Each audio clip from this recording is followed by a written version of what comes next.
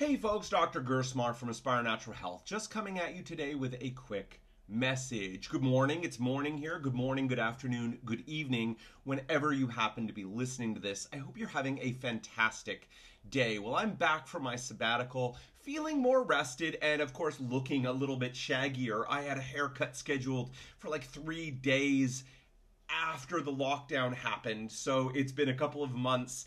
You start to wonder, gosh, do I chance it? Do I try and cut my hair myself or have my family do it, or am I going to hold out until I can go get a haircut? Well, obviously I've been holding out, hoping to be able to get a haircut soon. Well, back from a sabbatical, am feeling more rested. Unfortunately, like a lot of us, not quite as restful and rejuvenative as we'd hoped it is. It's been a stressful time for people. So I hope this message finds you well, doing well between all the chaos, all the challenges that we've been dealing with. Homeschooling kids, I know for a lot of us, has been immensely challenging to deal with. On the positive side, spending more time, making more quality time to be with family, not having a lot of our time sucked up in commutes and things. I hope you've been able to take advantage of it. I got more time to spend with my family, which I deeply appreciate.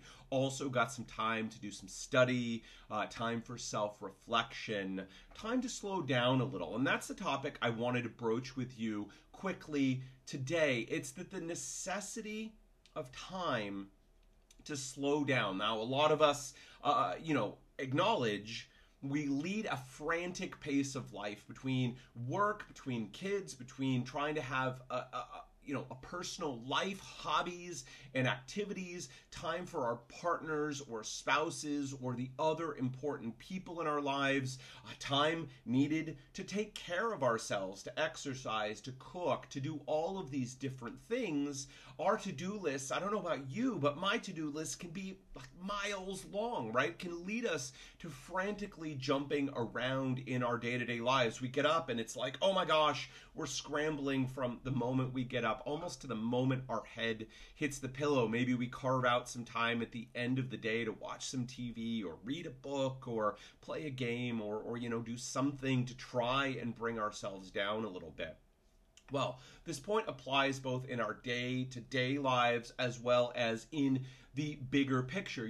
For a lot of us, I know I'm guilty of this. When we go on vacation, it's often like, okay, every moment of every day of the vacation needs to be planned out so we can maximize it because, gosh, this vacation costs a lot, and to get the kids on a plane or in a car and get them someplace and all the, the hassle that brings and everything, we want to maximize the value of our vacation. So it's all planned out. And I've come home from vacations even more tired than before I've left. And so it's important to recognize that we're not like a light switch, right? This goes in our days. We're busy, busy, busy, busy. Some people are busy answering emails, doing everything until the moment they decide to go to bed. And I've seen many people dealing with insomnia, trouble sleeping, because they expected that instant off. Like a computer, you just hit the power button and everything comes down and it turns off. Well, most of us aren't like that. We're more like, a car, right? You're zooming along at whatever, 60, 70 miles an hour, and you can't just instantly go from 60 to 0.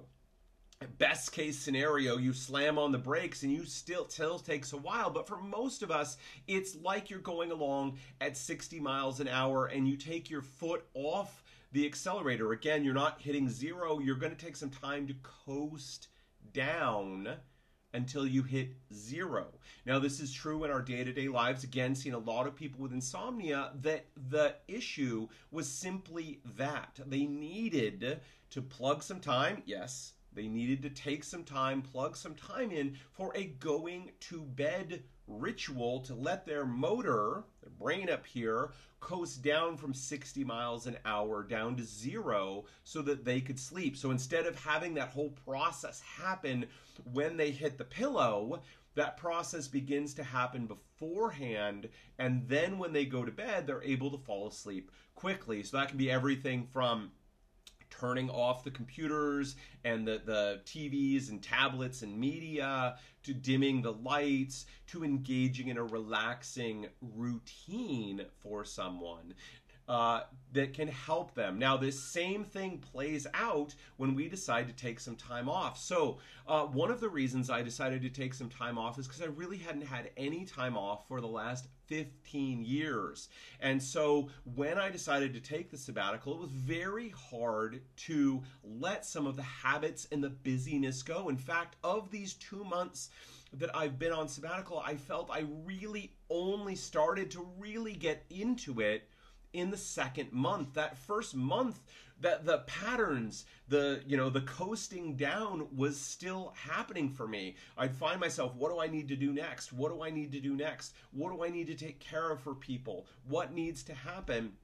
And it took almost a month for that car up here to slow down enough to really begin to enjoy the break. So the message here is to recognize that each one of us, we need time to get to the place where we can relax. Now, for some of us, it's 5 or 10 minutes on a daily basis. Some of us would do better with half an hour. And it's also recognizing that at least in a perfect world, or to at least acknowledge that when we take some downtime, whether that's a weekend that we're going for the weekend, we're going to shut down, we're going to turn the email off, we're going to spend the weekend with family, friends, loved ones, we're going to do some hobbies or activities, we need to give ourselves a little bit of a buffer, a little bit of time to make the switch. On the flip side, ideally, we give ourselves a little bit of a time to ramp back up. Just like that car, it's hard to go from 0 to 60 very, very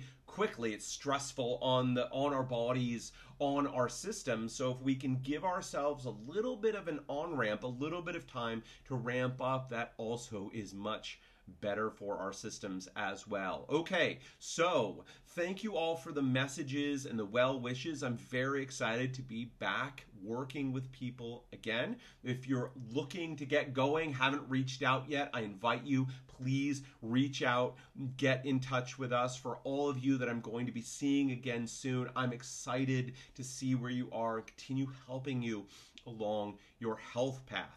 All right, folks, that is it for me today. Listen, if you haven't read my book here, The Clear Path to Health, it is a bestseller. I'm immensely proud of it. I go and I flip through it. I go, gosh, I really did encapsulate a lot of the message that I was looking to give to people. And the idea here is to take over 10 years of working with people, thousands upon thousands of hours spent not only working with people, but in study and research, and literally hundreds of thousands of dollars spent on education, whether that was medical school or all of the education that's come afterwards. And my goal was to distill it down into something that was easy to understand and laid out the principles behind what it takes to be healthy and what it takes to get sick. One of the most common complaints we hear is that people are confused. We're drowning in information. One person says one thing, another person says another thing. Who am I supposed to believe? What is going on?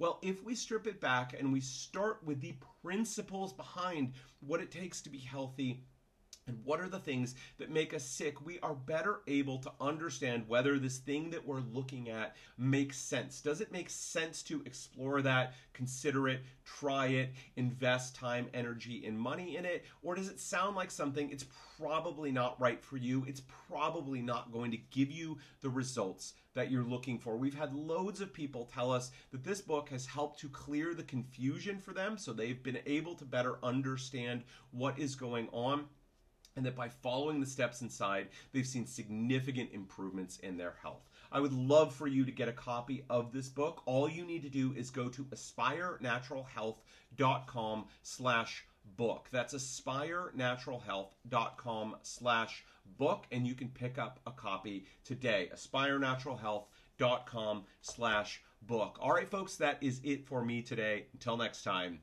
take care.